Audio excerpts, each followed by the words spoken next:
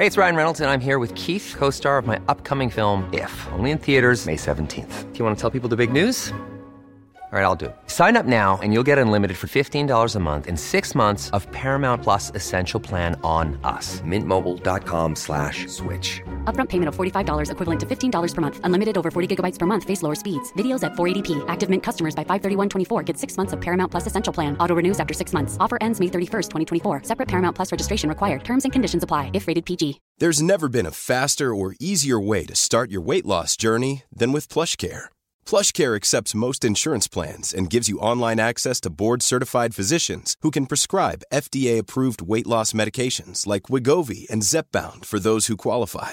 Take charge of your health and speak with a board-certified physician about a weight loss plan that's right for you. Get started today at plushcare.com/weight loss. That's plushcare.com/weight loss. plushcare.com/weight loss. It's that time of the year. Your vacation is coming up. You can already hear the beach waves, feel the warm breeze, relax, and think about work. You really, really want it all to work out while you're away. Monday.com gives you and the team that peace of mind. When all work is on one platform and everyone's in sync, things just flow.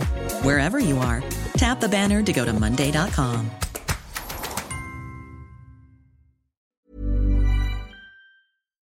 How do you make a radio ad for an 8K TV that conveys the feeling of 33 million pixels with over a billion shades of color hitting your eyeballs? This is the best we can do. Samsung Neo QLED 8K, unreasonably good. Hello and welcome to episode 1 of the Engine Breaking podcast. You are joined by myself, Dan, aka Engine Mode 11, and my beautiful social media husband, that is Blake. Would you like to introduce yourself, sir? Yeah, my name's Blake, aka Break, and I am here doing our first episode of this very, very fraudulent fraudcast with Dan. So, yeah, can you tell everybody why we're doing a podcast? Because personally, I'm not too sure yet. No, I'm not really sure either, to be honest, but for the sake of professionalism, we'll give it a go. But I've always wanted to give podcasting a go. Obviously you can't do that when you work in the paddock, right? Nope. There's NDAs and all that nonsense, and trips to HR. Yeah, I'm very familiar with that, but I just wanted to create a podcast and I didn't feel it could work solo. And then I thought, well, why don't I be the looks behind this operation and you can be the brains, and we'll join forces and create the most fraudulent podcast in the F1 community. Have we tagged that, actually? Can we ink that? The most fraudulent podcast? Dude, honestly, I've always wanted to do a podcast, and my thing is the exact same thing. Is I love talking about Formula One, but for the life of me, I don't really like the sound of my voice that much, so I need somebody with the correct vibes and the correct attitude, and we can ping pong off of each other. And since we never actually ever talked while we were at Red Bull, and we've gotten internet married since then, we've been getting on like a house on fire, and I'm so looking forward to this. And let's be honest, a lot of F1 has its head up its ass, and we're gonna be the opposite of that. We are going to be fraudulent, lots of shithousery, and everything else. Yeah, we're not going to take ourselves too seriously, but know that in the back of your minds that if we wanted to just dunk on all these other people out there with vastly superior technical knowledge, we could. But we're not gonna. No, we're not. Wait, you didn't tell them what you used to do, because I used to be the barista. So yeah, how many years were you the barista at Red Bull Racing? 6 years. I made coffees. Yeah, okay. I dealt with the post for 6 years at Red Bull Racing. So we've absorbed quite a lot of technical latte art. And what's your favorite paper? No, I'm just kidding. So, tell us about your background and your experience in the world of Formula One, because I don't want this to be a super serious podcast, but once you're inside of the machine, you start to learn so much about the world of it and how it works. And you see stuff on the internet and you're like, that's possibly bollocks. And then you see stuff on the internet and it's like, plausible. And, you know, sometimes depending on the topic, you can't really speak your mind on that, or you do get crucified. But anyway. Maybe that could be a future episode. Yeah. All the times that Dan went to HR. Maybe like a non-race weekend episode. Yeah, exactly. But yes, in all seriousness, I joined Red Bull at the start of the 2016 season as a senior systems engineer, and which is like a glorified way of sort of saying IT. But there was a lot of spinning plates involved with that, and it gives you like a unique sort of top-down view on the entire business. Yeah. So I dealt with stuff at the wind tunnel, the simulators, you know, even silly things like the MK7 hospitality. You know, so when the simulator was broken, that was you. That was your fault. That was all me. Okay, cool. Yeah. Every time I saw your name come up on the phone, I just put you straight through the voicemail. Cheers, lad. Oh, I love it. You have a bit more of a longer journey around F1, don't you? Well, it certainly feels like a long time, but then I look back and it's like, well, that feels like yesterday. But yeah, I joined Force India back in 2012, 2011.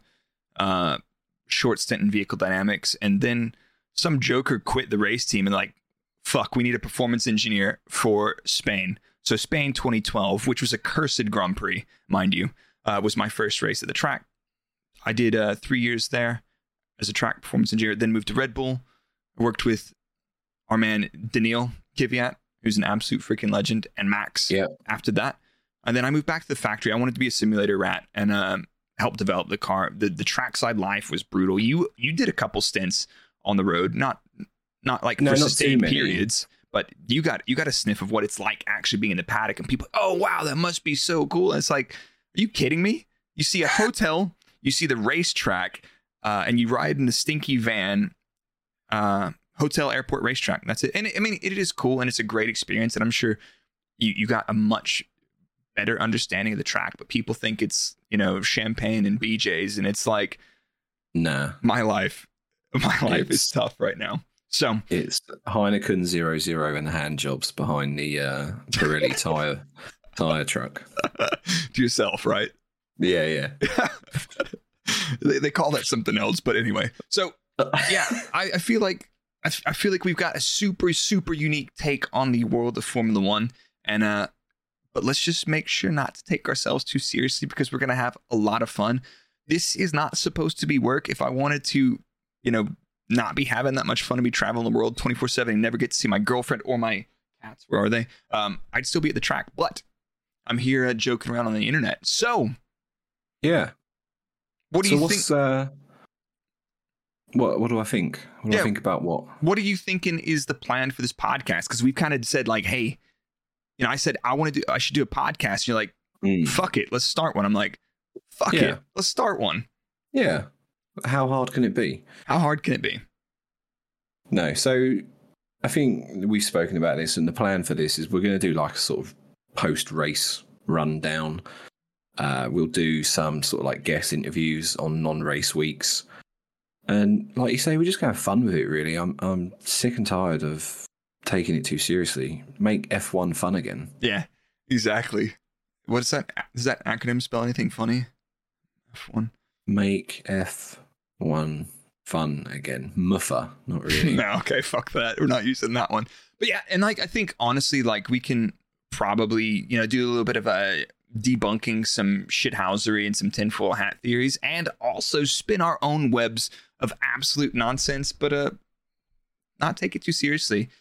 In short, Formula One fraudulently, I think, is the way to go. Like there's no point in taking this too seriously. So no. Is that a fraudulent front? Yeah. Do you think that's enough for our little introductions? What are you saying? I think so. I think the majority of people probably know who we are, and if not, then get to know. Welcome. And if you're new, love to have you. And we're doing something a little bit different. We're actually recording this pod live over on my Twitch at Break with 3 R's. I think we'll try that, see how it works. Sometimes we'll do it, sometimes not. But I think our goal right now is to come at you with one of the most unique Formula One podcasts once a week. We didn't say it was going to be the best. No, it's going to be definitely unique. I mean, Yeah. that's it. That's it. All right. Well, so I'll Do you see you guys next week. Yeah, thanks everyone for I'm just joining. kidding. See you later. Bye. Just kidding. So, I think it's. Why don't we start with the Dutch Grand Prix? Why don't we start there? Yeah, the place where they are now entirely sold out of orange smoke grenades. Yeah, the security bought all of them up. Yeah, that's wild. What was going on? What was going on with that? I don't know. For people that don't know, there's a video that's come out. So it was during qualifying where we had that second smoke grenade that rolled towards the pit lane. A video's come out, and it was a security guard in the stand just hoofing it straight across the fence and onto the track. And I don't know if it was just like a really poorly thought out idea of trying to get it out the grandstand. But yeah, you know, your options are: shall I leave this in the grandstand, or shall I throw it onto a live racetrack where cars are coming around at about 170 miles an hour? Yeah, racetrack. Should I throw it on the track so that nobody else can throw it on the track? Maybe he used to be a ex NFL player and he's got an arm on him and he's got precision on it. So what was that? To be fair, it was a heck of a throw. Yeah. Like I was mad yet impressed at the same time. I'm not even mad. Oh, no. I mean, so yeah, that whole event was an atmosphere and a half. And like, if you don't like the Orange Army, fine, so be it. Like, but like, where do you see like vibes like that? I don't think we see it anywhere else. That was insanely unique. Like the start of the race when there was the flag across the grandstands, I was like, oh my God. And there's some shitty techno music or something as well, but I think that's a legal requirement when you're out there, isn't it? Yeah, exactly. But I mean, yeah. What do you want to go through the Friday and the qualifying? Because I think there's a couple of interesting points there, and I'm just like amped about the race, and it was chaos. Yeah. So let's set the scene. Let's set the scene. So, full disclosure, I didn't get to catch much of Friday. I was too busy having a job, which I know a lot of people out there don't think I've got one, and I just sit on Twitter all day. I thought your job was Twitter. Well, sadly, it doesn't pay. But on the Friday, the only major talking point I can think of is where Max decided to grenade his gearbox in FP1. Yeah. I mean, and that was one of those things. It's like, ooh, Red Bull reliability problems. Because to be honest, we started off this season thinking Red Bull reliability is going to absolutely screw them. We had a couple fuel pump issues and some other, ancillary power unit related issues, and people are like, it's the Honda, or it's the Red Bull powertrains. They've screwed it. And it's like, right, it's still a Honda, and most of those systems that are failing are actually ancillaries. They're not actually power unit pieces. They're like the fuel pumps. Usually the chassis manufacturer usually does stuff like the fuel pumps and the fuel system. The engine is just like, hi, can I have some low pressure fuel, please, so I can juice it straight into the engine? But little gearbox. And as we saw in Bahrain, we decided to DNF both cars. That was good. So when that's your starting point, you think, okay, it's going to be one of those seasons, is it? Yeah, it is. And I noticed you said we. You said we. Is that? Are you associating yourself with the Red Bull team? Is that what you're doing here? Yeah. So I don't know if you know, but I secretly moonlight as Helmut Marko at race weekends. I knew you looked funny. That aftershave, man, that never goes away once you smell it and you stare down by the man himself and he's asking for your run plan. You're like, Helmut, I don't have a printed run plan. It's on my laptop. And then he just walks away from me. I'm like, God, that was frightening. No, but like, I lost my train of thought there. I was going somewhere with that, but we were talking about Bahrain DNFs. DNFs. Reliability. Yeah, but I mean, that was going to be the Red Bull had the chance. They've got a fast car. The Honda, the Red Bull powertrains, power unit looks good. The car is slippy. They don't seem to be having all the issues of porpoising of everybody else. And then you've got these reliability issues creeping in. And now, we're like, ooh, gearbox issue. Is it coming back again? But those things just happen. And it was a Friday box. And if they take a 5 grid place penalty somewhere else, honestly, after Belgium, I don't think they're too worried about that. No, and like they're just dunking on the whole field, really, let's be honest. That's where I was going to go with that. You said we, and you Moonlight. Yeah, sorry, it's force of habit. I still think. I say we in past tense, like we used to, but I never say we this weekend. And I got into trouble on the Twitter nets about that because I'm not a sports fan. I don't have a football club. I don't have a hand, egg, or a ball foot club. Oh, God, just bloody Americans. Yeah, so I don't like the sports mentality. I never have that. So when people are talking about their club, they say we. I don't get that. And I said, I think it's pretty weird when people do that about an F1 team. I don't think you're weird. I personally don't understand it. And people got really upset about that. But I don't think there's anything wrong with it. I just think it's interesting because Formula One is kind of a team sport, but it's like this blend of a team sport and an own sport as well. And you saw a lot of those themes coming out at the end of the race with the Mercedes as well. So something interesting to touch on in a little bit. Yeah, and I think, like, I don't know if it's a drive to survive thing, but a lot more people now are more fans of drivers than the team, if that makes sense. Yeah. Like we see it with like Lewis Hamilton, Lando Norris, all things like that. They're all just like, well, I'm a fan of Lando or whatever. I don't care what team he drives for. Whereas before it was like you're Tifosi. You're Tifosi or whatever. You don't really care who's driving; it's the team. Yeah. So, no, I get that. That's a strange shift in dynamic. Yeah, and I don't think there's anything wrong with it. I just personally, I don't understand it because first and foremost, I'm not really into sports in general, which is weird considering I spent 10 years in an elite motorsport series, but I'm just not really into sports. I like engineering. I like racing. I like technology. And let's be honest, I fucking love the drama. Oh, I don't, hell yeah. None of the hateful shit, but I enjoy the drama. And if there wasn't drama and it was right, everybody, Mercedes is going to 1-2 this weekend. Red Bull's going to do 1-2 the next weekend. And Ferrari are going to continue to fuck up for the rest of the season. I would be bored. But and I don't like the drama that's DTS manufactured. I don't have a problem with the series. I think it's done really well in getting new fans into the sport and things like that. But there's a lot of dramatized, editorialized shite in it. And I don't know if you notice this. This is how much of a fucking nerd I am. But when they're doing we're at we're at Monza for the race weekend, and they cut to the garage, and it's like a fucking shot of the Barcelona garage, not the garage in Monza.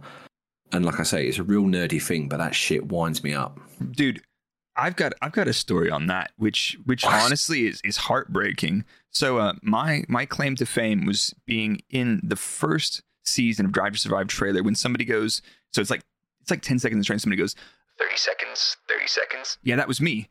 And I was like, oh, cool, I'm in the trailer. So I'll be in the first episode because 2017 was my last season on Maxxis Cars as performance engineer. And then 2018, Hugh Bird took over for me, who is now Checo's race engineer. But Hugh, I think, was having a kid. So I filled in for Melbourne, which is fantastic, right? So I got to go to Melbourne, one of my favorite places in the world to go visit for the race. And then I go to watch the Drive to Survive of that season. And all the garage shots have Hugh in them. I'm like, what? I was there. Hugh wasn't there. That was Bahrain or whatever it was the next week. And they're showing garage shots. And I was like, you guys robbed me. You guys absolutely robbed me. So I need them to pay me at some point for the mental damage that I inflicted upon myself because of stupid expectations. But realistically, last season didn't need any manufactured drama. It was all there. Making up these weird narratives about teammates hating each other. It's nobody does that. No. And you're right. Last season was easily one of the best seasons we've had, probably, I think, since Nico Rosberg and Hamilton went toe to toe. Yeah, exactly. That was a bunch of shithousery, and I was loving it. Oh, hell yeah. Yeah. It was a beautiful thing.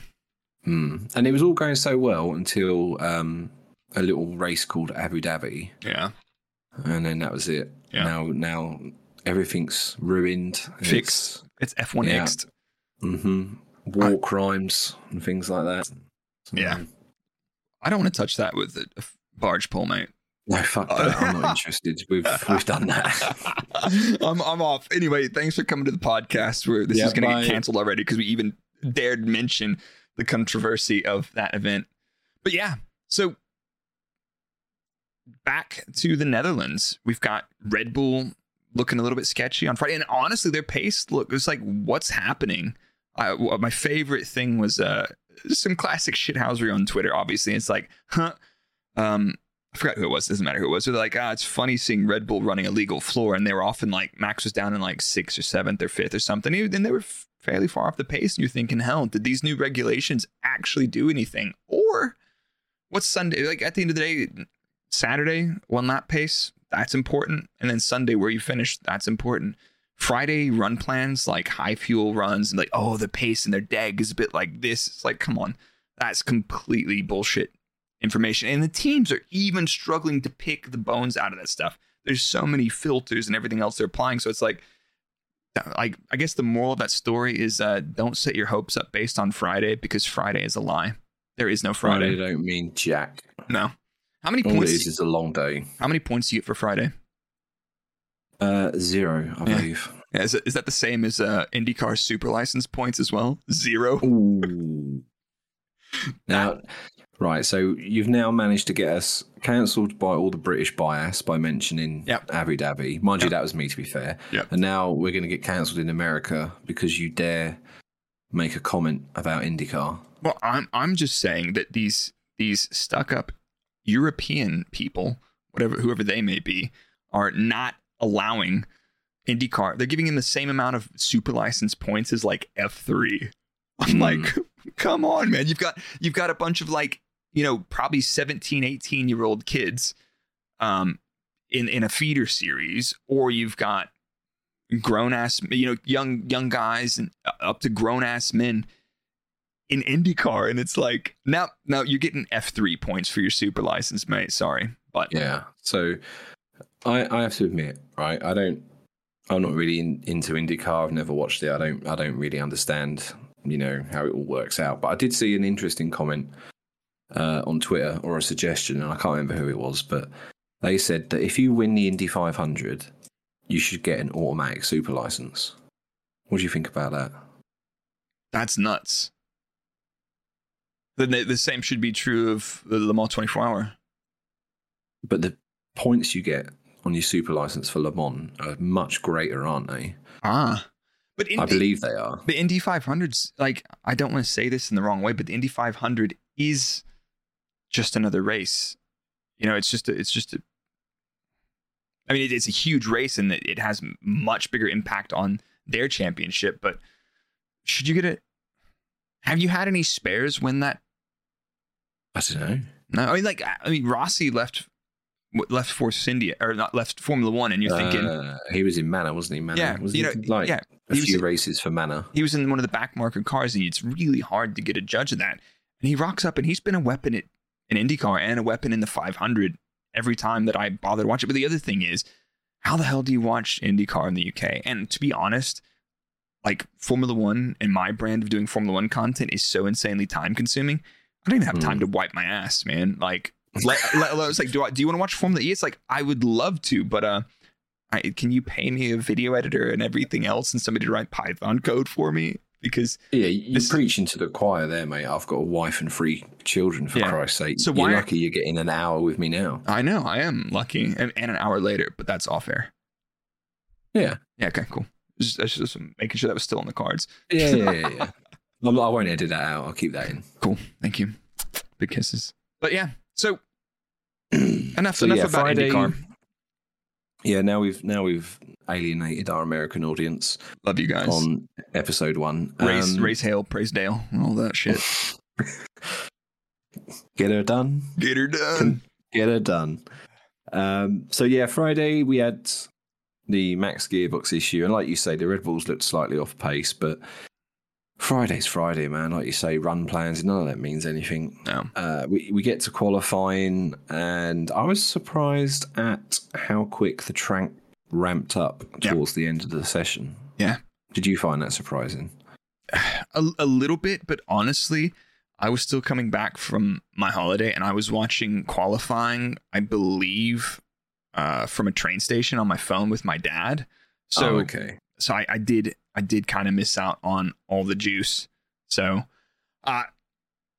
Great first episode. Yeah, guys. great. F1 technical analysis. So, what do you think of qualifying? It's like, actually, I didn't watch it. Like, it's super anxiety inducing taking time off from content and watching Formula One, because if I don't have Formula One, my life is empty, and I need to attach myself entirely to the sport in order for validation. So, I'm actually pretty down bad, mate.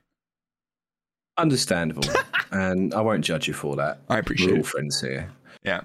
But if we're going to talk, are you about to talk about what I think we're about to talk about? Well, I was just going to give a quick rundown of who we lost in Q1. Yeah. So Latifi, I don't think that was too surprising. Vettel, kind of surprising, but he did have his little adventure, didn't he, into the gravel? Yeah, just making So sure I that suppose that makes the sense. gravel trap was like safe, you know? Yeah. And K-Mag, I found that surprising. That was Haas are up and down, man, though. And Haas is one of those midfield teams where you're just like, who hurt you? You know, why? Let's roll the dice. Let's see where we're going to end up this weekend. Yeah, exactly. Daniel Ricciardo. Now, I'm going to get into this a bit later. But I was watching qualifying from a go-karting track, to be honest, so I wasn't really paying a huge amount of attention. But who did you punt off the track in karting, by the way? Oh my god, no one. I was so fucking slow. Like, for people that audio only have never seen me, I am powerfully built. Let's just say, right? Bit of a lad. I don't have a racer's body. I'm built for comfort, not speed. So yeah, it was. I was putting in some solid Latifi lap times. I got you, brother. I got you. Yeah. So yeah, Danny Rick hit the dirt. I think that Sebastian Vettel unceremoniously dumped on the track. So he only ended up P17, which is probably, Danny Rick is going through it at the minute. Yeah, F's in the chat for Danny right now. Yeah, F's in the chat for Danny. Crikey. I feel bad for the dude, honestly, because it's just been like, he comes off like this dude who's a joker and not serious. But in the car, the dude locks it in, man. He switches something off, and like people just see this like goofy laughing guy who's always smiling. Even the caricatures of him, it's like he can't stop smiling. Yeah, he can't, but like he's a super passionate dude, and seeing him struggling right now is super tough, honestly. Because it's like, imagine you woke up one day and you were shit at your job. Like, I know what that feels like because I wake up like that every day. Yeah, I was going to say, I mean, we know that feeling well. Yeah, but like your feedback mechanism is telling you, hey, you're not very good at your job. And you're like, but I was last year. I was reasonable. And like, I've won races. Like, what's going on? So that's a tough one to unpack for us as fans. But you see it, drivers come and drivers go. So Daniel properly going through it right now. Yeah, and I don't know if you've seen this, but he was caught on, I can't remember if it was kind of like the team, they do those debrief videos or whatever they let out on the internet. And I think one of the microphones picked up, he was talking to maybe, I don't know who it was now. He was talking to one of the drivers, and he basically said he's going to sit out 2023. So, which I think... Where would he even go? I don't even know. I don't know, man. I mean, Haas? But he doesn't strike me as the sort of person that just wants to sit. Yeah, I think he wanted to show up and Lewis Hamilton a team. Yeah. And it's just not worked. No, it hasn't worked. But like, honestly, if I was struggling and somebody paid me $15 million to fuck off or whatever that number is, I'd be a little bit down. But I've had bad days before, Yeah, you'd have 15 million reasons not to cry. Yeah. Some expensive tissues, that's for sure.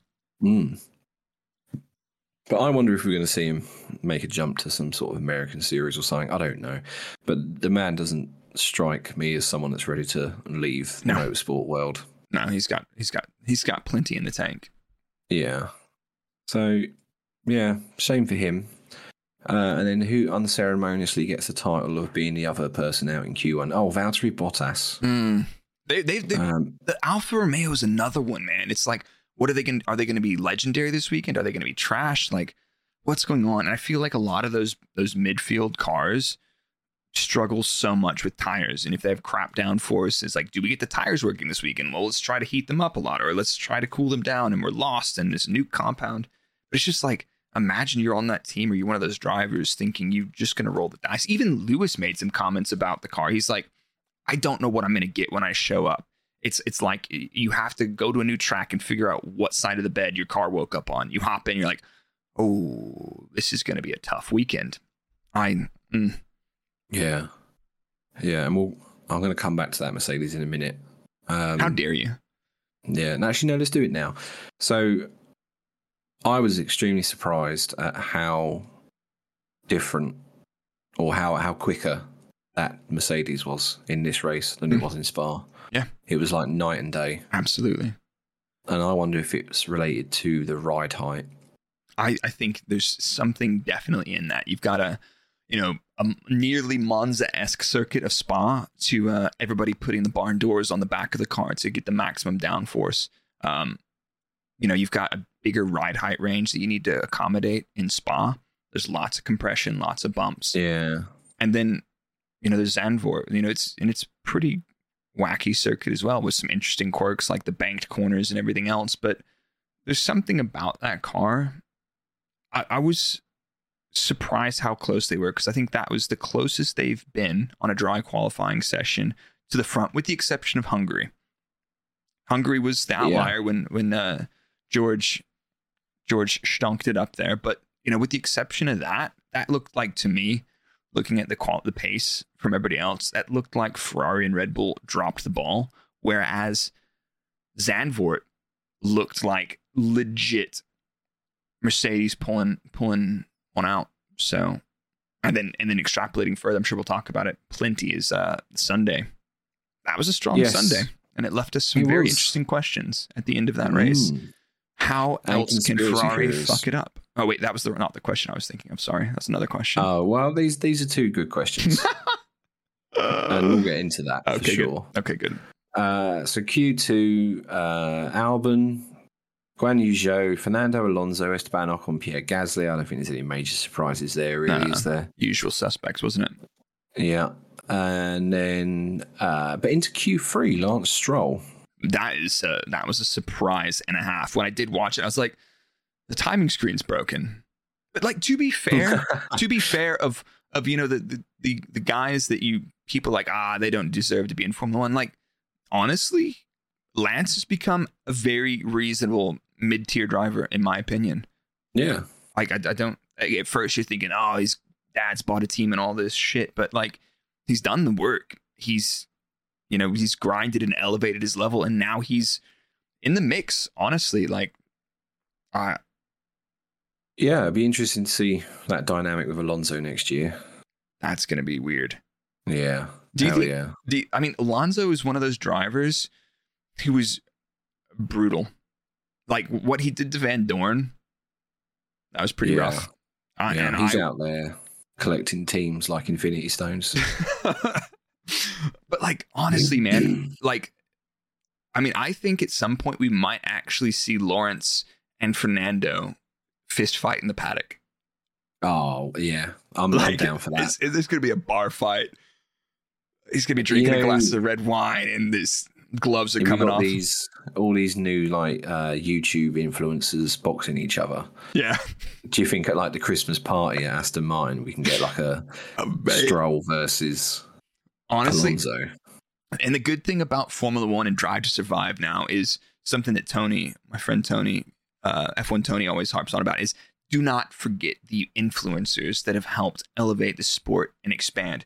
Teams don't know about, or they're just now getting involved in this. At some point, if there is that boxing match, Engine Mode 11 will be announcing that fight between Lawrence and Fernando Alonso. That boxing match is going to be epic. And honestly, I don't know if I've got the voice for that though. People say I've got like quite an ASMR voice. Yeah. So that's the problem with this podcast. We can only do an hour, because any longer than that, I think my voice is going to set people to sleep. Yeah. People are going to fall asleep to this podcast. Yeah. But what about this? Or what about Oh, this? yeah, that's much better. Yeah, okay, much we won't better. do that. Thank you. I won't use the Go XLR. But yeah, like, I think Alonso's one of those people who is cutthroat and brutal, and he wants nothing but to win. And putting him in that environment where, you know, potentially Lance will have favor and everything else, and if they got upgrades and only Lance gets them, I see Alonso going absolutely mental. It's going to be chaos and drama. And if you're looking for any Drive to Survive drama to fabricate next season, don't worry about it. We got you covered. Yeah, they're probably not going to have to fabricate it. That's like the bonus. They're just no editing, just put it out there raw. Oh my god! Yeah, we'll just upload the race in the Aston Martin motorhome. Exactly. But yeah, I got a lot of time for the Strolls purely because they effectively saved a lot of people their jobs with the whole racing point and things like that. The thing going bust and going into administration, and that was one of those things that sucked. Is like there were people not getting paid, man. Imagine that. Like you pour your life and soul into a sport that you love, and like it's not working in Formula One's not a normal job. You know that everybody wants to do it. You could probably leave that job and make a better paycheck somewhere else for less hours, but there's so many people that are so damn passionate about the sport, and you know, and they're like, yeah, we're going through a bit of a hard time. Can I pay you next month? And you're like, oh my God. Instone went through the same thing. Renault, which is now Alpine, they went through a dark age and they bled a lot of staff. But the Strolls come back on board and they're poaching a lot of high profile people from other teams, giving them bags. So, very true. That is Dan Fallows. Yeah. He's over there now. I got a lot of time. Yeah, I got a lot of time for Dan as well. But yeah, they're making moves and they're taking people and they're investing. But it will be interesting to see if Aston can make a move, because this year, new regulation change, big shakeup. This year, I think, has been very disappointing for them, and I was expecting more. But new team, yeah, I think it looks like they've taken a slight step backwards, doesn't it? Really? Yeah. And it's weird as well because although we joke about it, how much the car looks like the RB18, it couldn't be any further from the truth in terms of pace. Yeah. I think I heard it phrased this way. I think it might have been from Matt or Brian from Red Flags. It was basically like you copied the homework, but you didn't understand the assignment kind of thing. And I feel like, oh yeah. I think that's completely plausible. It's like you see some philosophies and you hypothesize, and you probably know what they're doing, but you know all the other bits and pieces that support the aerodynamics or the suspension, everything else. You've missed the subtle thing which makes that car come alive. And they've been on this freaking struggle bus. Like, I think, how many races in a row is this where you hear Seb like, "Oh, we're out in Q1." Oh, it can't be. It's like, I swear to God, they're just playing the exact same radio message every weekend. So it sucks to see his last season in the sport with him, you know, being a world champion and then in a team, new regs, and on the struggle bus, honestly. Going out with a whimper rather than a bang. Exactly. Yeah. They're still so fun. Anyway, that's what we think about Aston Martin, which, you know, slots perfectly well into our discussion about Q3. Yeah. So yeah, Lance Stroll to Q3, but didn't go out for a run. I think there was an issue with the car, or maybe they just thought we'll just save the tyre. Not sure on that one. Yuki in 9th, Mick in 8th, Mick Schumacher. That one slipped under the radar for me, man. Honestly, that slipped under the radar for me. I was like, wait, what's going on here? I didn't hear too much of the social media giving him on the big horn this weekend, though. It kind of like, yeah, we went through back around Austria, like, Mick's back, he's a new driver. Then he kind of like, I'm driving a Haas, and it's kind of all over the shop. So I'm not really. I think the first half of the season, I would have said, well, in fact, no, I would have said, I have said that he had the looks of Michael, but the talent of Ralph. Yeah. Whereas now, the second half of the season, he does seem to be improving. Yeah. So, but supposedly dropped from the Ferrari Driver Academy. So I don't know if that means he's getting the boot out of F1. Yeah, what? I don't know. We'll see. That was surprising. So he was kind of in the mix, but like in terms of pace, it was in that no man's land, really, wasn't it? Yeah. George Russell in 6th. Again, George being George, solid. Sergio in 5th. I don't think he was too thrilled about that. He's 3/4 of a second off Max. Different floors as well. Yeah. They're still running a different floor. And he didn't get his final lap in. And then the alarm buzzers and everybody's tinfoil hat starts tingling pretty hard. Oh, yes, of course, because, I forgot Marco was on the radio telling him to stick it in the gravel, didn't he? Yeah, exactly. Yes, to protect Max. Yeah, sorry, I forgot about that. Yeah. How many points do you get for pole position? You get 0. Yeah, I think that's it. Yeah. So Sergio 5th, Lewis 4th, Carlos 3rd, Charles 2nd, and of course, Dutch superstar Max Verstappen on a pole, but very tight, I think, Q3. Couple hundreds between the two. Yeah, that could have been anyone's, to be fair. Honestly, yeah. And it's crazy seeing that in terms of performance and everything, there's, the Ferrari, which is a lot of downforce, not too slippy in a straight line. It's got huge braking performance, great traction. And then the Red Bull, who's this kind of like super slippy beast. The Red Bull looks like the Mercedes of years past, where it's like, how the hell are they so fast in a straight line? But yeah, Leclerc and Sainz pretty close this weekend. Russell a little bit off of Hamilton. Perez, I think Perez is back on the struggle bus, and people keep spinning the narrative like that they're developing the car for Max. And I feel like in developing a car, you're just trying to add performance overall to the car. Then you get to the track and you dial as much front end in the thing as you can take. And Max, I think, can take quite a bit more. But that's been like that qualifying tally has been pretty much shut down since Monaco, hasn't it? Yeah, but who is going to be close to Max? Honestly, I think that's one of those things. I think the car is pretty damn good. I think it's still the second fastest car. Maybe Ferrari have been knocked by the technical directive that came in from Spa, because their qualifying was strong. Their race looked abysmal for an assortment of reasons. I don't think we have enough time to go through all the reasons their race looked bad. But something about that bull this year, man. She's quick. Yeah. She is quick. I heard they don't have to run any ethanol, so they can basically run E0. Everybody else has to run E10. Here we go. I heard it on the internet. Tinfoil hats out, ladies and gentlemen. I heard it on Twitter. Oh, yes, the paragon of truth. That is F1 Twitter. Oh, get out. So, get out.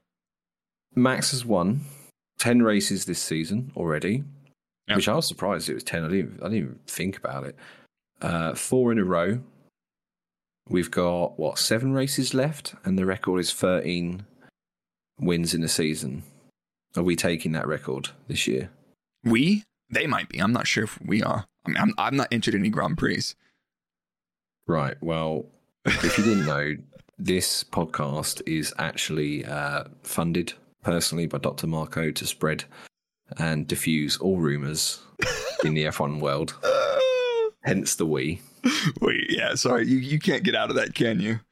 No, I think I would honestly be surprised if it did not happen. We saw what happened with this high downforce track. Mercedes getting close. I think the Mercedes. Yes. Now the next question, I'm going to pitch you one, since you've been doing all the heavy lifting, since you're built for comfort and power as well. That's why I got these big shoulders. I carry your ass around. Exactly. Merc going to win a race? I fucking hope not, because I said I'm going to shave my beard off if they do. I've got some. After going through the race analysis, I did spend quite a bit of time going through the front of the field. Honestly, bro, am I in danger? You should be. I'm in danger. Yeah, you're in danger, brother. I think they're getting close.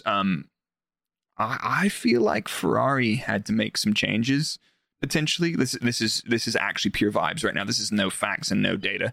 No one should use us as a reliable source. No. If you do, then frankly, you deserve that embarrassment. Yeah, exactly. Well, I heard Engine Mode 11 said that them some bitches are going to win all them races in Formula Car. I'll tell you what. Don't use us as facts, but I think they're gonna win a race. Like it's they've been consistent. They're We'll get to their race in a second, but they've been very consistent and they're chipping away. Their single lap pace has been getting stronger. It's still a bit off. I'm not sure if we'll see them get another pole. Probably. Anything and everything can happen.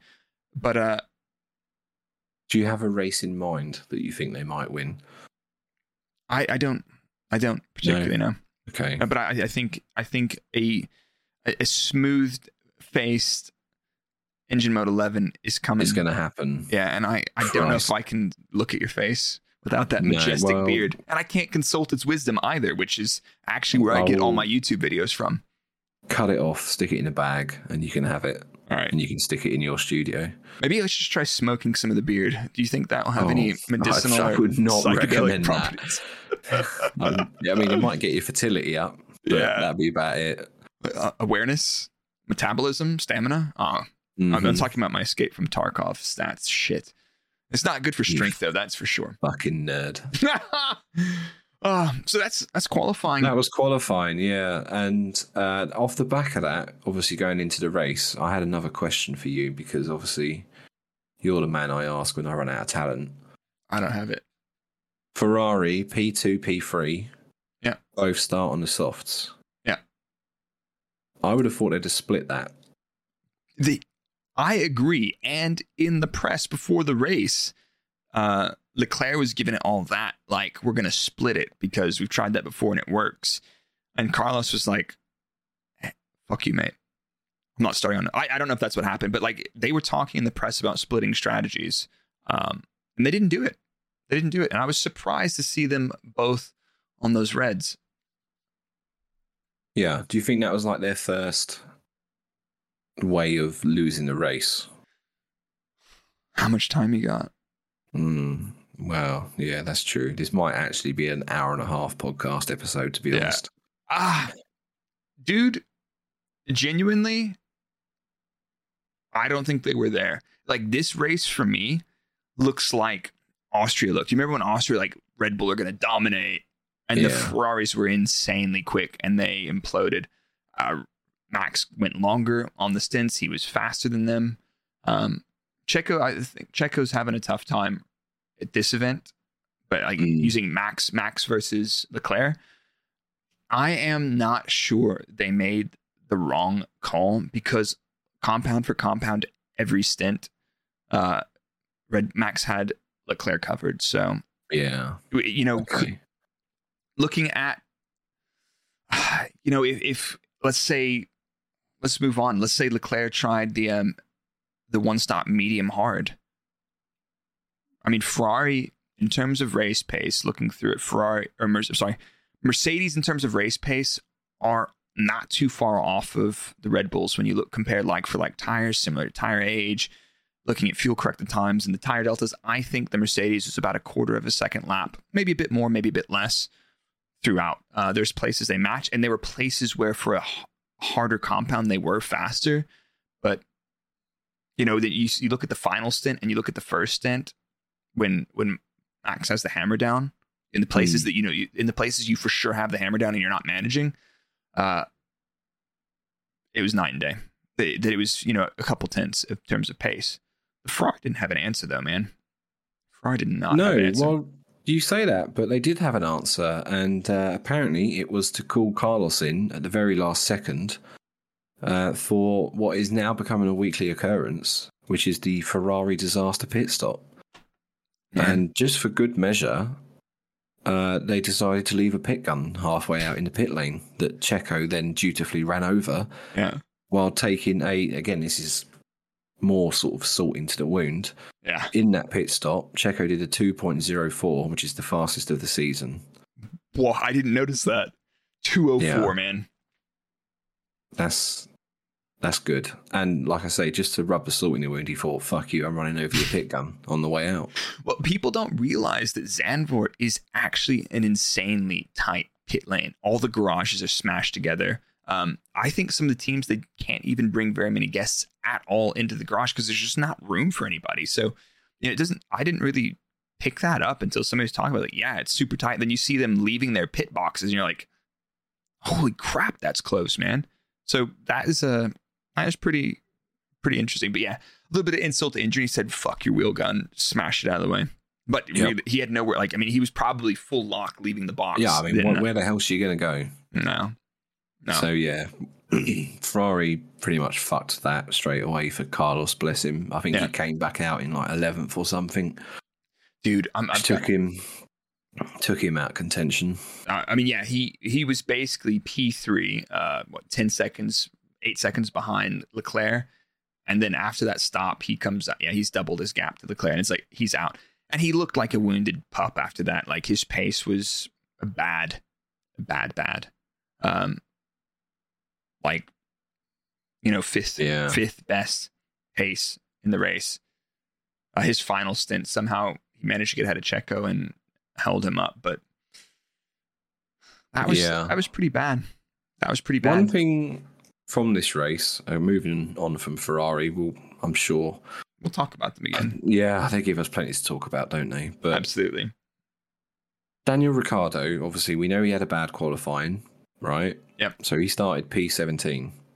Yep. We're going to play a game now, which you probably may know the answers to this because you probably already got it up on your screen. We're going to play a game, okay?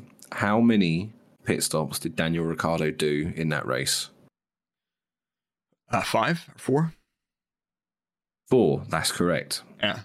So, how many, right, at the start, he was on the softs. How many laps do you think they did on the softs before they thought, fuck it? I have the answer in front of me, and it was the tied second shortest stint with Gazman.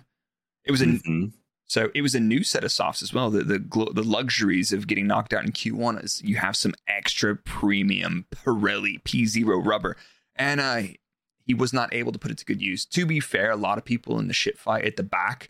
Vettel did 9 laps, Zhou 12, Ricciardo 11. Not too many people back there in the gaggle were doing too much with that new tire. No. So then, just for good measure, they stuck him on the medium. Yep. Which makes sense, right? How many laps did he do on the medium tire, Blake? 16. Okay, so he did less laps on that fucking medium than some people did on their softs, right? Yep. Yeah, okay, cool, just checking. Yeah. And when they decided to put him on the hard, which looked like a good tyre in the end, granted. We'll talk about that. How many laps did they do on the hard tyre there, Blake? Have you got that information to hand? They do. They did 20 laps. But to be fair, that was a VSC. Yeah, so it's like we love putting tires on, and this is a discount another tire set. Let's bang that one in there. Let's get the whole bingo. Yeah, so we'll give them some leniency for pitting under the VSC, right? So the VSC, they stick the soft on, right? Yeah. What happens next, Blake? What do they do under the safety car? 8 laps later, they fit another new soft because in Q1, you've got basically the holy trinity. 3 softs. 3 new softs. Okay. Cool. Just checking. So with all that information, can you fucking tell me what on earth this strategy was all about? It looks to me like not having a good time, mate. Let's try another one. Not having a good time, mate. Let's try another one. And, because they said soft shit. Medium. Oh, yeah, Max is saying the medium's not feeling too great. Oh, the Alpines are doing a great job. Great job on those hards. Let's put those on. And he tried that and then obviously all right, we got that hard working. Let's go back to the soft because we got a free discount pit stop. It's like the bargain aisle. It's like, pit stops are cheaper. And then they, you know what? They say, you know what? We've had a discounted pit stop. There's a Bottas has caused a safety car. Let's get a free pit stop. I mean, everybody loves a free pit stop. But to be fair, it just looks like they were having a shit time. But yeah. So with that and starting P17, do you know what he was rewarded with after all of that? Where did he finish? 15, 16? No, P17. Oh, he finished the same? Okay, fine. Yep. So after all that, he finished where he started. That's tough, man. I said we weren't going to kick him while he was down, man, because he's going through it. I don't necessarily think this is his fault. No. I think his team were just playing musical chairs with strategy. And you know, as someone's here, I'm going to steal this comment because I can see it in the chat. Someone here said they were testing all the compounds out for Lando. That's a good conspiracy theory. Yeah. I like it. I'm going to send it. Frame it. Frame it. But no, like, seriously, he was on that medium on his second stint, and he got mugged by Magnussen, who was on.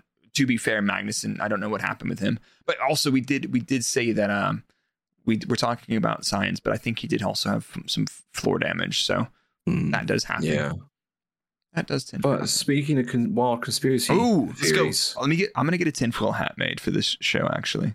Yeah, maybe we should get that merchandise, tinfoil hats. Yeah. Lap 44. What happens? Our favorite little Japanese man, Yuki Tsunoda, comes on the radio after his pit stop. He says something feels a bit wrong. Drives a bit slow and pulls over to the side. Then all of a sudden, he starts driving back around to the pits again.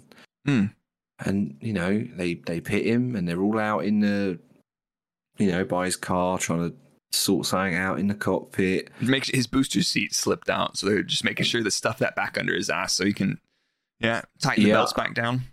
Yeah, and then change him back onto softs just for the bants while he's there. Yeah, send him back out. Well, they knew McLaren's strategy. If you've got a a forced or discounted pit stop, throw some new bags on it, and you do tend to do that when you come into the pit lane. It's like, well, we've done an outlap on him. All right, fuck it, throw some new ones on there. Yeah, and perhaps this is a new technical directive we're not aware of, where when you go into the pit lane, you have to have a mandatory tyre swap. Yeah. So all this shenanigans started on lap 44, and it finally ended on lap 48 when he went back out, said there was still something wrong with the car, and again pulled over, and we get a VSC. Now, this was controversial because obviously it's a Red Bull sister team, and we all share data, and they've got a direct line, and Christian's got the telemetry from the other team, and the direct line to Yuki's implant to tell him what to do as well. Marco flicked, like where you flip the cover off the nuclear button and push the red one that said safety car. Yeah. And poor Franz Tost just gets it in the ear. He's like, okay, Yuki, make it look good, make it look believable. That was Franz Tost with the helmet on, leaning in, fastening the belts, because they couldn't do it over the radio. So Franz hopped off the pit wall, put a helmet on, and went over to Yuki. And all Yuki's saying is, I don't understand you. I'm just going to drive out. Yeah, because I don't know if you guys know this, but when you're wearing a helmet, pit crew helmet, a headset, and, the driver's got his helmet on, and he's sitting in an F1 car that's running in an active pit lane, you can hear everything crystal clear between people when they're talking. It's actually just like this. It's like you've got a Shure SM7B and some nice headphones on, and it's like, acoustics. Yeah. We're being sarcastic. You can't see our faces on the podcast, but anyway. Yeah, I mean, when a car starts in a garage, okay, I can't even hear people when I'm outside the garage at the back. Exactly. Huh? Okay, cool. Just checking. So yeah, that was a load of nonsense. I think they just fucked up, really. I think they said it was a diff issue in the end. Well, I've got a short take on it. I won't geek out too hard, but so I went back and watched Yuki's onboard from the TV, and you've got the engineer radio, and I'm pretty sure the onboards are synced at that point. When they broadcast messages over the broadcast, the world feed, those are not synced necessarily, but the onboards from, I think it's F1 TV, are synced. So I think I also believed and understand that. Yeah, so Yuki left the pit lane the first time, and he said, I've got a loose wheel, right? Yeah. So they say, pull over somewhere safe. The engineers are looking at it, and you can actually diagnose if you have a wheel fit by looking at the pushrod loads, which tells you the vertical force on the car. And you should see, going down the pit lane, you should see 4 very equal loads. If you had a unfastened wheel, you would likely see that you were like missing a lot of load on one wheel, and the car was kind of like pogo sticking, or like if you had a stool with 4 legs and you cut an inch off one of the legs, that's what it would look like on the data, or feel like. And so Yuki goes around the corner and says, wheel's not fastened. But another thing that feels very similar to that is when you go around the corner and your diff isn't locked and the inside wheel spins up. It feels like you're missing a wheel in the car. So that's what happened. He goes around, he boxes. Obviously at the stop, he's unfastened his belts because he thought he was getting out. The engineer's like, fucker, don't get out of the car. Everything's fine. Start it back up. He starts it back up, goes back into the pit lane. The performance engineer who's diagnosing that is probably at that point starting to look at other things, because they were like, okay, well, he told me wheel not fit. So I'm looking at all those sensors that will tell me if the wheel's on the car. What he probably didn't look at was the differential at that time. Now, leaving the pit lane that time, he's probably looking at more stuff. And as soon as Yuki says differential, the performance engineers flip straight to the diff page and be like, yeah, it's fucked. Pull it over, mate. And that happened. And people are thinking like, you know, there was an audio message played that he's in the pit lane still, and they're telling him pull out onto the track and stop on the track. It's like he had already left the pit lane when they told him that. So I used to be that guy looking at that information and watching that video back, the language, what the driver was doing, what the driver was feeding back, the engineer's probably getting a little bit like sidetracked. All that made sense. And if anybody's fabricating that this is fixed, our favorite broadcasting service was probably giving that narrative a bit of lip service on the TV, which is beautiful. But it's free clicks, man. You can go post a Twitter article the next day and get loads of engagement, loads of new followers, loads of new, premium TV service subscribers. So that was pretty interesting. Yep. I'm done. So yeah. Okay, good. And I think it's also worth noting as well, like you say, the engineer's looking at data. This isn't something like where it just pops up, you know, like a Facebook notification. This is like, what's this, like 500 odd sensors or something ridiculous like that you got to comb through to find the one that's giving you the problem. So yeah, no, I don't, I feel for the guy and Yuki for that one. That's a bummer. And as well, if this was a conspiracy and they wanted a safety car, you know what they would have done? They'd have done what Bottas did on lap 55. Plan G for grenade. Plan G, Valtteri. Valtteri, this is James. Plan G. And just stop on the straight, because as soon as you stop on the straight, that's always a bang automatic safety car. Boom. But stepping back a bit, back to the whole VSC shenanigans. Verstappen boxes for hards off his mediums. That makes sense. Yep. Mercedes do a super sexy double stack for mediums. It was good too. Yeah. I think it was like, 2.6 and a 3 point something. Either way, it was... I mean, it's pretty juicy for a double. Yeah, exactly. Ferrari can't do that with a single stop. No. Sainz was like 13 seconds, for Christ's sake, and that was a single stop. Oh my God. But yeah, with Max on the hards and Mercedes behind him on the mediums, it looks a bit dicey then in terms of the victory for Max. I think they were taking like half a second out of Max each lap on those mediums. Yeah. So at that point, I did think that perhaps maybe Max may have fumbled the bag on that one. Yeah. No, because like when you go back, like Mercedes didn't want the virtual safety car. The virtual safety car just gave everybody a discounted stop. Max got to get off of his aging medium and try out the hard. The Mercedes smacked on those mediums, and they found a pretty good compound delta on those mediums. They're going about 3/4 of a second faster lap. Max's medium stint was not excellent, though. Looking at that tire was kind of shite for him. But yeah, I think he came over the radio as well, didn't he, and say that I'm not having a great time on these. No, but here's the thing. Let's look at the race trace from that point, because at that point, like when, let's say you've done that, they've done a big stint on those on the mediums, right? Mm-hmm. Oh, this is before that. I'm just. You can edit this out later, right? Please. No, I might just keep it in for some awkward silence, to be honest. No, but like, okay, at that point they stop, and Max has after the VSC period, right? They've come out, they're on their new bags. Max has a 12-second advantage over Lewis. Mm-hmm. Lewis is about half a second a lap faster, right? They need to make up, I believe. This is my YouTube, so I hope I didn't fuck up these numbers, but they need 0.0 seconds per lap faster just to catch Max by the end of the race. So I think at that point they were in a little bit of trouble. Like, and if they could have got pushing a little bit more, the medium was going to have a bit of drag. The hard had almost virtually no drag on for the Mercedes. I think Red Bull's tires management at least looks similar. That was going to be close. And I think probably Mercedes had a chance of catching them on that. But then Bottas initiates Plan G.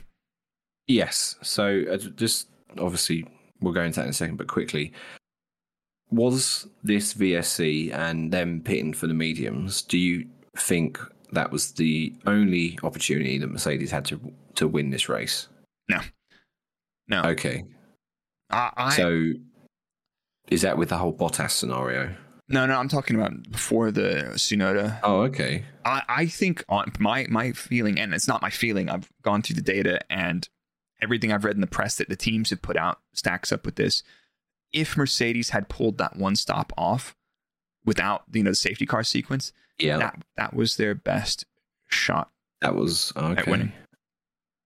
Yeah, I did feel like that was. Yeah, but even then, I'm going to spoil it. I actually think if Max had put on hards at 46, he would have still won that. The only way Lewis would have won is if they went a little bit longer on that set of mediums for Max and tried to go a longer stint on the soft, but I don't think they were going to do it. No, honestly, seemed a bit. If Max fits a hard, looking at all the data we have through the rest of the race, if Max fits a hard on lap 46 or whatever lap it was, he catches them in between 10 and 15 laps with a huge pace delta over them on an aging hard. Yeah. So at that point, Mercedes' shot at winning the race is probably only likely due to a Red Bull error. Okay. And I think that's sound. Like that's maths. That's not vibes. And I know I said I wouldn't get too serious. God, come on. All right, let's get we have to have a little bit of seriousness. Yeah, and I think that adds some credibility to us. But we can even it out by saying that the Mercedes are fucking mid. Yeah. There you go. Okay. See? Evened out. Even said it. I'm scared to say that now. But yeah, so that stint, you get rid of the Yuki scenario, I don't think they still had a chance to win. Like they could have, maybe, but I think if it was a Red Bull fumble, they would have been in. But everybody playing the right cards, the one stop. The Red Bull knew how good that hard was, and they saw it. They saw everybody else vibing on it with very little deg. And Max was having an atrocious stint on his medium. Looking at that medium stint, everything else, it didn't stack up. So, yeah. Tsunoda virtual safety car. Did it put them back in the game or hurt them? It basically just gave everybody a free stop. And honestly, the Tsunoda safety car actually improved their chances of winning the race. Because they got to put on that tire. That discount pit stop. Yeah, they got the discounted pit stop. I could be... I'm hit or miss on that one. Okay. I think that was the one when the Tsunoda pit stop came out.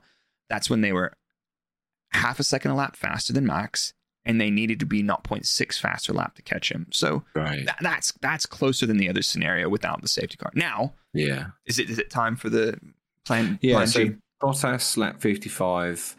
The Alfa Romeo, which has done a few times this season, just decides to reduce itself to its component forms. Well, it's their engine supplier has mastered the external combustion engine. So yeah. The problem was the fire was outside the engine and not inside it. I mean, guys, come on. So he stops at the end of the straight. Carlos has a bit of a sketchy moment where he overtakes Ocon and nearly plows. Did you see that Bottas. though? Green boards midway through the straight. So the green boards are up, and he's like, right, everything's cool. He's like, that's weird. Then he sees the double yellow right there, and it's like, holy shit, I'm alongside because there's a green board right there. That seems like a little bit of a marshalling system fuck up more than anything, honestly. Yeah, that was a bit sketchy. But I think he gave Ocon the place back. I think so. Whatever.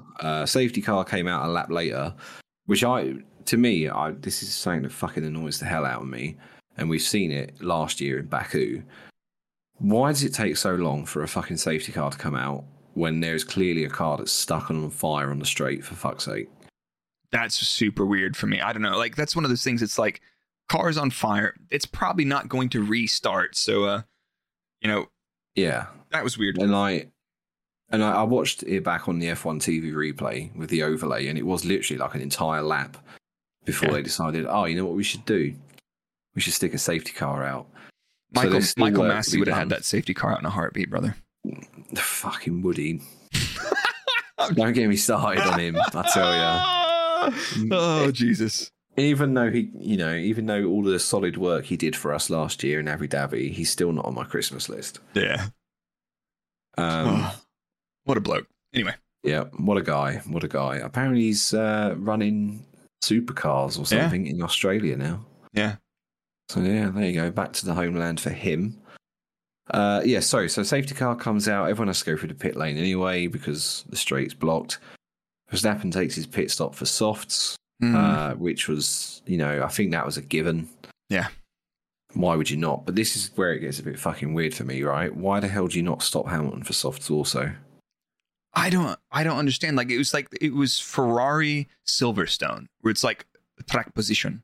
It's like, well, like Lewis, as soon as he realized everybody else was stopping, which you've got a safety car. Why would you who's not stopping under that? And it's so easy to sit here and armchair this, but I'm surprised by it. And I know for a fact that they agree that was the wrong call. And it's not trying to shit on them because, to be fair, Mercedes are very good on the pit wall. Yeah, but I think they've missed out a few opportunities for things like this where they've tried to play it too safe and prioritize track position far higher than what they probably should. Yeah. So what happens after that? Lewis obviously does the drive through. He keeps on those delicious medium tires, the yellow mustard sidewall. But what's King George do? King George goes a little bit rogue here, and he says, I want to stop for softs. Governor, blimey, I'd like to stop for softs, please. Poor blimey, Governor, I need some new softs. So, obviously, he stops and gets those. Yeah. But there's a lot of red flags in this for me. Right, so A, why did Mercedes let him stop when they could have just said, no, Hamilton's out, we need you to play second fiddle to get a 1-2? Maybe. I don't think they would have. I think as soon as Max stopped for them softs, I think that was a given. Max is, he's going to take it. Yeah, 100%. But they let him stop, and they let Verstappen jump right up to the back of Hamilton. Yeah. So this was all sorts of weird for me. It's like either leave Hamilton out, you have to leave George out as well to play, the British Minister of Defence. Yeah. Or box them both. I don't know. It was just, the whole thing just seemed really fucking weird to me. You said it completely right. I think they unfortunately banked on track position without actually considering that, they knew Max had the soft. Were they not ready for it? Because you've always got the safety car windows. It's like if the safety car happens on lap, you've predefined that. It's not like it's a discussion. It's like, hi, Toto, would you like to stop now? I think there's a virtual safety car. We're gonna have to put tires on. Yes, rally the troops and gather the tires. No, it's not gonna happen. They're like, right, we're in the safety car window. So if there's a safety car right now, what are we doing? What's our default? Is it opposite the car ahead? Is it definitely this tire? Is it definitely that tire? It's done. You don't call those decisions on the fly. Ferrari do, not very well, but everybody else has a system and it's pre-decided, and you're updating those goalposts as you move through the race.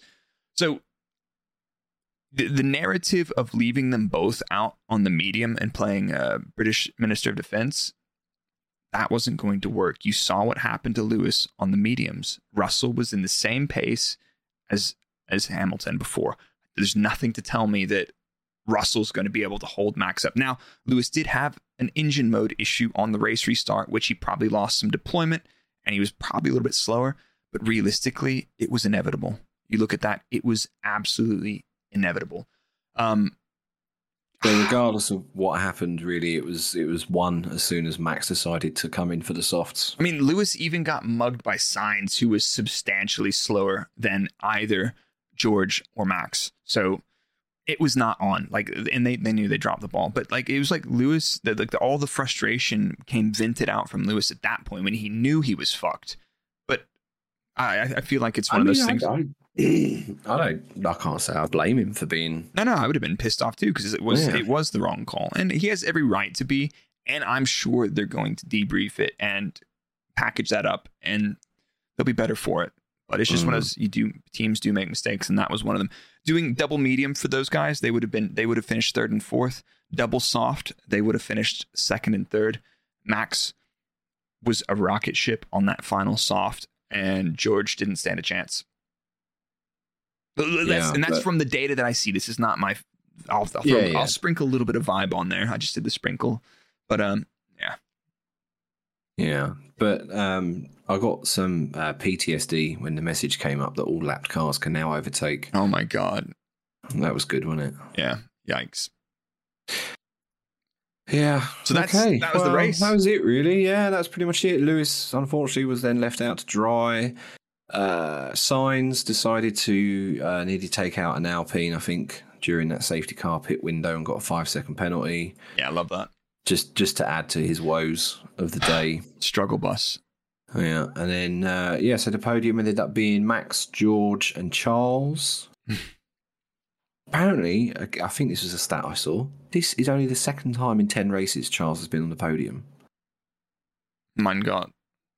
That is fucking wild. Oh my God, bro. Oh my God. That is nuts. But here's the thing. I've got one last gripe. I'm going to complain about the race, then probably move on for it. to Monza preview. Go for it. Vent to me. You know how TV direction has been a question mark? We haven't really talked about it lately. So in Zandvoort, they had this spectacular fireworks display going along the main straight as the winning driver crosses the line. The fireworks are going to the sky. As soon as the fireworks start going off, the TV director cuts to the back of Max's steering wheel. And I'm just like, I'm like, please, I'm going to put my face through my laptop screen. Like, let me enjoy this. You know, whoever's going to cross that line, that fireworks display, spectacular. They put all that money into it just basically for it to only be visible to 500 people in a grandstand. Yeah, exactly. Great job. So that was pretty much the race, wasn't it, really? I don't think there's anything massive to talk about in where are we in terms of the final result. I think the only real talking point or mention is to Lance Stroll. He finished P10, so he gets a point, which is a bit of a rarity for Aston Martin, bless him. Yeah, it's a point. Alonso had a pretty good race, finishing 6th. Schumacher had a fucking nightmare of a race, finishing in 13th, but he had like a botched pit stop quite early on. I think there was an issue with the front jack not dropping. So from then on, it was a bit of a free fall. Sebastian Vettel, that's another thing as well, with his blue flag incident. Basically becoming a rolling roadblock for Hamilton. Was it Hamilton and Checo? Yeah, I can't remember who it was Hamilton, Checo, but that was pretty ironic coming from him. Mr. Blue Flags himself, but that's probably more on his pit wall than anything. But I did think that. Does happen. And like we say, Daniel Ricciardo started 17th, played merry-go-round in the pits and finished 17th, so well done to him. Valtteri Bottas and Yuki, the 2 retirements, and Max with the fastest lap, which will surprise absolutely nobody. No. Where are we off to next? We're going to Monza, the super speedway in Italy. What are you thinking? Like, let's keep this one tight for the lovers. What are you thinking on? What are you thinking on Monza? What's your take? Okay, so I've heard that apparently Sainz may be taking a penalty for a new PU. Ooh. Maybe. Again, that's a rumour. So who knows with that one at the minute. I honestly cannot see it being anything. I mean, maybe not a 1-2, but it's got to be a Red Bull on the top step with the straight line speed they've shown. Yeah. It's ungodly. Adrian Newey is working overtime with that CFD cluster in his head. Yeah. Yeah, smoke coming out of his ears and everything. Yeah, exactly. I think Mercedes are going to do a sort of roll backwards like they did at Spa. Just looked completely off the pace. I think the straight is not going to be kind to them. No. And I'm sure Ferrari will fuck it up somehow because they've got a special tribute livery or something. So you remember when Merck did that in Hockenheim? They were like, we're never doing this ever again. Yeah. But to be fair, like if this is another Ferrari disaster, it's just going to get buried in the pile of, bad notes from this year anyway. So yeah, have you seen the special uniforms that Ferrari have got? Yeah, the yellow ones. Yellow, yeah, it looks very Renault-esque, isn't it? In a throwback to Renault. Yeah, but good news. Gone. Good news in terms of Ferrari's luck for Monza. It's already started, and there are photos floating around on Twitter that one of the team trucks had a fire as it was travelling from fucking Zandvoort to Monza. Yeah, there's a photo of these firefighters. It only looks like it's like superficial damage to the underbelly locker, so it doesn't look like too dramatic. But still, you just think, fucking, what has this team done? Yeah, in a previous life. Oh well, fuel flow gate a couple years ago. This is everything. Oh, for true. That. Yeah. Well, in that case, fuck it. They deserve everything they're getting. I forgot all about that. Right. We cheated, still didn't win, and settled out of court. Boom. Bang. Yeah, exactly. That's grim. Yeah. So, yeah, I think this is going to be a pretty simple Red Bull victory. Easy dubs? Yeah, and now I've said that it won't be, but that's what I'm feeling. What about you? Well, I'm thinking since it's Monza, we're going to see the Ferrari toe. Them sucking each other off towing each other off down the straight. Sorry. Yeah. Just get excited about that. So, pulling each other down the straight and see who can fuck that up. But didn't they manage it the other year? I think we're going to see a couple teams doing that, and we're going to see some huge fumbles, qualifying clusterfucks of traffic. And, oh, God, yeah. And like you said with, I don't think this is going to suit the Mercs based on what we saw in Spa. The Red Bull's just too slippy. The Ferrari can trim it out a little bit as well. I expect Ferrari's going to be absolutely mental through Lesmo 1-2 Ascari. And their big braking potential, I think we might actually see Ferrari taking a little bit out of Red Bull here. Making up for their lack of straight line for braking, cornering traction, and having a bit more downforce. So I still think it's going to be a Red Bull in the race. Ferrari's pace and... Well, they can have the best car in the world, mate, but we've seen them throw this away so many times. Yeah. So but also we've forgotten something. Oh, we've forgotten to do our fraud watch for the Dutch Grand Prix. Oh my God! So this is a segment that we've inherited from your stream, and when I used to do a bit of streaming, we had this thing where we do fraud watch, right? So who's the fraud of the weekend? And we're bringing it into the podcast. Okay. You want to go? It's yours. Should you christen it? Yeah, okay. I'll christen it. So my fraud of basically the Dutch Grand Prix, I'm going to give it to whoever is responsible to Daniel Ricciardo's fucking strategy. I think that was god-awful. Mate. I mean, there's plenty of other people to give it to, but they're more obvious. Yeah. I'm going to give it to the not-so-obvious Daniel Ricciardo strategy. Yeah. I don't know what the fuck they were thinking of with that. The fucking bingo card of Pirelli tires. Yeah. Yep. Got that one. Soft. Yep. Another soft. Yeah, I got 2 softs. The 3 softs on that card. Yeah, we got them all.